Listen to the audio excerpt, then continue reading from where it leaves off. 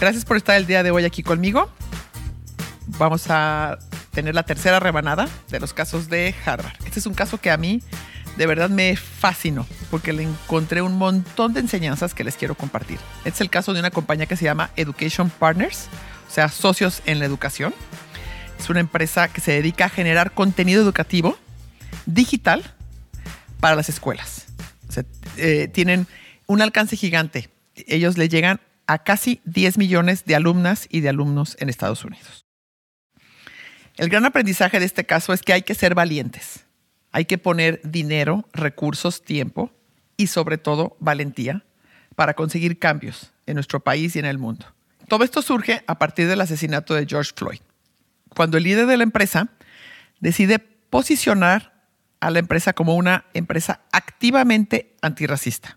O sea, ya no solo ser no racistas, sino activamente antirracista, ¿no?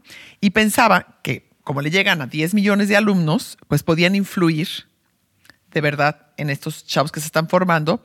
Y entonces deciden utilizar todo este movimiento para generar conciencia del racismo. Como se podrán imaginar, pues fue bastante polémica esta decisión en el consejo, ¿no? Esto de decidir posicionarse sobre este tema. Sin embargo, el líder estaba súper decidido y convence a todo el consejo que hagan esto, ¿no? Y me pareció muy importante e interesante algunas de las lecciones que me dejó este caso, porque yo creo que tenemos, y la verdad es que muchas veces no queremos, pero tenemos que pagar un precio siempre si tenemos una convicción y queremos usarla para hacer una diferencia, para tener un impacto positivo en el mundo. O sea, la vida se trata de contribuir y de encontrarle sentido a las cosas. Al final del día lo que cuenta es el impacto positivo que podemos generar en los demás. Esto es un trabajo y un compromiso que no es fácil, pero que vale la pena. Tenemos que estar dispuestos como líderes a ser lo suficientemente valientes para posicionarnos y defender los temas en los que creemos. Aquí te dejo como primera pregunta: ¿qué tema te inspira a ti? ¿Qué tema quisieras que cambiara en el mundo, en México, en tu ciudad? Para que conforme vaya yo avanzando en el caso, tú vayas pensando qué tan dispuesta o qué tan dispuesto estás a sacrificar por conseguir esta gran convicción, esta gran idea y hacer esta gran diferencia. En este caso, el precio que les tocaba pagar es que podían perder a algunos o a varios de sus clientes de las escuelas de sectores más conservadores. Tenían escuelas católicas y escuelas mucho más conservadoras que era muy probable que no fueran a querer esos contenidos nuevos que estaban generando, ¿no? Pero decidieron de todos modos seguir por su camino y aportar y hacer este cambio, ¿no? Les parecía que había mucho trabajo que hacer, pues impresionantemente, pero sí estamos acostumbrados y todas las escuelas aceptaban el contenido que hablaba del holocausto, que hablaba de las cámaras de gas, que hablaba de toda la injusticia que fue el holocausto y que fue muy importante. Pero no querían y no consideraban que fuera apropiado que hablaran del racismo, ¿no? Y entonces los líderes, el líder y todas las personas dentro del grupo de Education Partners decían, ¿cómo es posible que eso es algo que todavía está pasando hoy en día? Es algo que podemos hacer una diferencia si lo ponemos este tema sobre la mesa, si platicamos de la historia, si platicamos de la repercusión que está teniendo. ¿Cómo es posible que no lo vayamos a hacer? Entonces sentían que era una obligación moral lo que tenían frente a ellos. Entonces, algo muy padre es que no solamente decidieron generar contenido en sus plataformas, sino empezar por revisar la compañía, empezar por revisar sus colaboradores, su plantilla, para cambiar las políticas de contratación, porque se dieron cuenta que tenían muchísima gente, muchas más personas blancas que personas de color dentro de su empresa. Y entonces cambiaron las políticas internas y de contratación para empezar a tener mucha más gente de color. Inclusive cambiaron una parte de sus oficinas a una zona de la ciudad donde vive más gente de color para que les quedara cerca y pudieran trabajar. Entonces, ese es el tipo de sacrificio que tiene que uno que hacer si te quieres posicionar y si quieres hacer un cambio en el mundo, ¿no? Entonces, bueno, les pongo como ejemplo de estas contrataciones. Ellos llegó un punto en que necesitaban una persona experta en casas editoriales. Y quisieron que fuera una mujer porque también les hacía falta. Tenían una minoría de mujeres en la empresa y decidieron que fuera una mujer. Y se dieron cuenta que precisamente por la discriminación y las barreras a las que se enfrentan las personas de color, no había una sola persona de color que tuviera esta experiencia, pero sí encontraron una mujer valiosísima, súper inteligente, echada para adelante, que tenía 1000 ganas de aprender y que contaba con todo el perfil y todos los atributos para ser una gran líder, pero no tenía la experiencia. Y tenían por el otro lado a una mujer blanca que tenía esta experiencia porque le habían dado estas oportunidades hace muchos años, hace decenas de años, cuando nadie se los daba a las personas de color. Y deciden entonces contratar a ambas, pagar doble sueldo con tal de que esta persona blanca que tenía experiencia pudiera enseñar y entrenar al menos por un par de años a esta persona de color y pudiera ella después tomar el liderazgo. Así que me encantó el ver cómo están dispuestos a pagar doble y cómo están dispuestos también a tener esa mirada muy fina para darse cuenta internamente dónde tienen que cambiar y hacer las cosas mejor, ¿no? Y también nos habla de la importancia de la representación. Esto, la verdad es que cuando lo leí, todos estos estudios que les voy a compartir, estos números y esta historia, esta parte de la historia, la verdad a mí me dejó con el alma apachurrada y súper triste de darme cuenta de esta realidad, ¿no? Que los niños de color tienen, en toda la historia, en todas las décadas, desde que van a la escuela, tienen un menor desempeño que los niños de color, que los niños blancos. Y esto tiene mucho que ver con que la gran mayoría de los maestros con los que se enfrentan son personas blancas, no personas de color.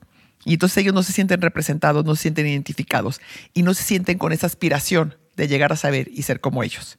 Entonces está comprobado con varios estudios que eso hace que los alumnos se desempeñen con menor calificación. Y además otra cosa súper triste es que está comprobado que los niños de color reciben peores castigos y suspensiones más grandes que los niños blancos. Y entonces, cuando empezaban a investigar todo esto, todos los que trabajaban en Education Partners tenían de verdad un compromiso por cambiar esta realidad y se dieron cuenta que tenía que ver como desde las historias y los cuentos que les leen a los niños y que les prestan en el colegio, no había protagonistas de color. La gran mayoría de los protagonistas eran blancos. Entonces era cambiar desde los dibujos, era cambiar desde los protagonistas, los nombres de los protagonistas, era cambiar el contenido en todo el sentido, ¿no? Y es con este tipo de acciones con las que en verdad empiezan a cambiar realidades, ¿no? Es muy triste el ver cómo, y me anoto, por supuesto, en esta lista, como muchos de nosotros líderes tenemos temas que nos duelen, como pueden ser los feminicidios, temas que nos duelen, como puede ser la poca oportunidad que tiene la gente indígena de llegar a puestos de liderazgo o de crecer dentro de una empresa, y qué poco hacemos muchas veces, qué poco estamos dispuestos a sacrificar. O como escuchaba hace poquito, o sea, muchas empresas dicen, bueno, sí lo voy a hacer, pero ya que me vaya muy bien, ya que tenga grandes ganancias, entonces voy a hacer un compromiso social. No. El compromiso social lo debemos de tener desde que iniciamos, desde que emprendemos el negocio o en el momento en que nos encontremos y no esperarnos a que nos vaya bien para ser concurrentes y para luchar por eso. Si queremos hacer un cambio de verdad positivo, debemos estar dispuestos a invertirle dinero, debemos estar dispuestos a tolerar críticas, porque acuérdense que en la historia todos aquellos que han hecho grandes cambios siempre han sido criticados al inicio, ¿no? Y entonces yo les dejo la pregunta, ¿quieren hacer una diferencia real en nuestra sociedad? Para ello hay que ser valientes y congruentes.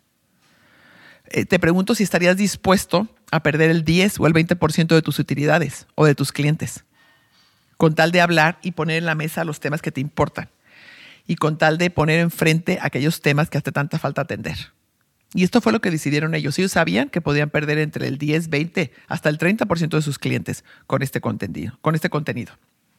Entonces, bueno, hay que ser valientes y decir las cosas de frente y saber que tendrá esto una gran consecuencia. Y yo admiro profundamente a la gente valiente y a la gente congruente. Y fíjense cómo cualquier decisión que tomamos, como poner en un puesto de liderazgo a una persona de color o una persona indígena o alguien que ha estado subrepresentado, consigue cerrar esa brecha para que esas personas que históricamente han estado relegadas vean a alguien que es como ellos, que ha llegado arriba y dicen, si ella llegó o si él llegó, yo también puedo. Por eso es tan importante empezar con estos cambios fundamentales, sencillos, que pueden inspirar a los que están atrás mirándonos, ¿no? Preguntémonos, ¿quién es promovido? ¿Quién es promovido dentro de mi empresa? ¿Los que se parecen a mí? los que piensan como yo, los que piensan como los líderes o aquellos que se parecen a los de recursos humanos. Históricamente está estudiado que la gente tiende a promover a las personas que son iguales o piensan como ellos, ¿no? Es por eso que hay tan poca diversidad en los consejos y en los puestos de liderazgo. Y entonces, como pueden ver, este compromiso no es de dientes para afuera, sino que lo que yo les admiré muchísimo es que lo llevaron hasta las entrañas de la compañía para poder tener una verdadera influencia en su comunidad y en su país. Imagínense, con este número, cuando les dije que eran casi 10 millones de estudiantes, es una tercera parte de todos los estudiantes en Estados Unidos de preparatoria. O sea, estudiantes de primaria. Podían llegarles a la tercera parte de los estudiantes de primaria que están empezando a formar sus valores y que están empezando a formar su manera de cómo van a leer el mundo, ¿no? Entonces, bueno, se podrán imaginar que fue un trabajo monumental para hacer este cambio, que tuvieron muchos problemas, que tuvieron renuncias inclusive dentro de la empresa, que tuvieron problemas con clientes que dejaron de comprarles, pero eso no dejó que lo aventaran y dejaran de hacerlo. Y la última parte que quiero compartirles, que a mí me encantó aprenderle a este líder y cómo lo hicieron de bien, es que elaboraron unas tablas que les tomó muchos meses hacerla, tomando en cuenta cada tema de los que querían cambiar, cada tema de los que querían, tanto dentro de la empresa como en el contenido que iban a compartir. Y entonces el número 1, la tabla estaba dividida en seis pasos. El paso número 1 explicaba cómo estaban actualmente. Por ejemplo, si era en contratación, decían, el 90% de las personas que trabajan en esta empresa son blancos y solamente el 10% son de color. Entonces, en el paso 2, el 70% de las personas que trabajan aquí son blancas y el 30% son de color. Siguiente paso, 40, 60, 50, hasta llegar a 50-50, que era lo que les parecía parejo. Esto se los pongo como un ejemplo muy sencillo, pero así de minuciosamente, en cada una de sus tablas, explicaron qué implicaba cada uno de los cambios, para que les quedara, y creo que eso para mí me quedó como un gran aprendizaje para llevarlo tanto a mi fundación como a nuestra empresa. A veces queremos hacer cambios y es muy difícil aterrizarlo y bajarlo a un mapa que tenga pasos, a un mapa que tenga muy claro y que a todos los que trabajan en este proyecto, a todos los que trabajan dentro de la empresa, les quede claro cuándo vamos a llegar al paso 5 o paso 6, que es el final. Cuando tengamos ¿qué? Cuando el 50% de las personas que trabajen son minoría, ya lo hicimos. Que sea algo medible, algo que todos podamos revisar y que todos podamos trabajar para ello. Y también, por supuesto, que nos motive y que veamos lo que vamos avanzando. Estábamos en el 1 y ya estamos en el 3. A lo mejor ya el 30% de las personas que están en nuestro consejo o el 30% de nuestro liderazgo es de personas que están subrepresentadas. Entonces, esta parte de las métricas y de cómo tenían todo medido para ver cómo iban avanzando, me pareció un gran aprendizaje y algo que podemos hacer en cualquier proyecto que arranquemos en nuestra vida o en nuestra empresa, ¿no? Entonces, bueno, cierro haciéndote estas preguntas. ¿Qué tema es importante para ti? ¿Cómo puedes hacer para usar tu influencia para beneficio de los demás, especialmente para quienes han sido dejados atrás históricamente? Les quiero recordar que todos tenemos influencia en algo. No necesitas ser el líder de la empresa para tenerlo. Te pregunto, ¿existen minorías en tu escuela? ¿Existen minorías en tu empresa? ¿Se sienten aceptados? ¿Se sienten que pertenecen y que son muy bienvenidos y aplaudidos por pertenecer, por estar aquí adentro? Y te pregunto, ¿qué estás haciendo tú para cambiar esta realidad? ¿O qué puedes hacer de hoy en adelante para cambiar esta realidad? Hay que recordar que las cosas no van a cambiar por sí solas o porque nos lamentemos y digamos, ay, qué pena, qué lástima que les va tan mal en la escuela, ay, qué lástima que no hay tantos mujeres en los consejos o qué lástima que no hay tantas presidentas. Tenemos que tener un compromiso activo y esto fue como el gran aprendizaje con el que me quedé de este caso. Que ser activamente comprometido con algo implica tomar la decisión de dejar dinero en la mesa, tomar la decisión de aceptar y estar abierto a recibir críticas, a ser juzgados y tomar decisiones duras y difíciles a largo tiempo con tal de conseguir y hacer sacrificios importantes con tal de conseguir eso que tanto soñamos. Entonces, ojalá todos, cada uno desde donde vivimos, de donde trabajemos, desde donde estamos, nos comprometamos a hacer un pequeño cambio o un gran cambio en esta realidad, de este país maravilloso que tenemos, para que las cosas estén mucho mejor. Pastelería Pastelerías Marisa, 30 años siendo parte de tus momentos felices. La pastelería favorita de Jalisco ahora llega a todo México. Ya contamos con envíos nacionales. Puedes tener nuestras famosas delicias en la puerta de tu casa en menos de 48 horas. Entra a marisa.mx y obtén envío gratis en compras a partir de 999 pesos. No dejes de probarlas y compartirlas. Pastelerías Marisa, por ti, una delicia. Desde 1992.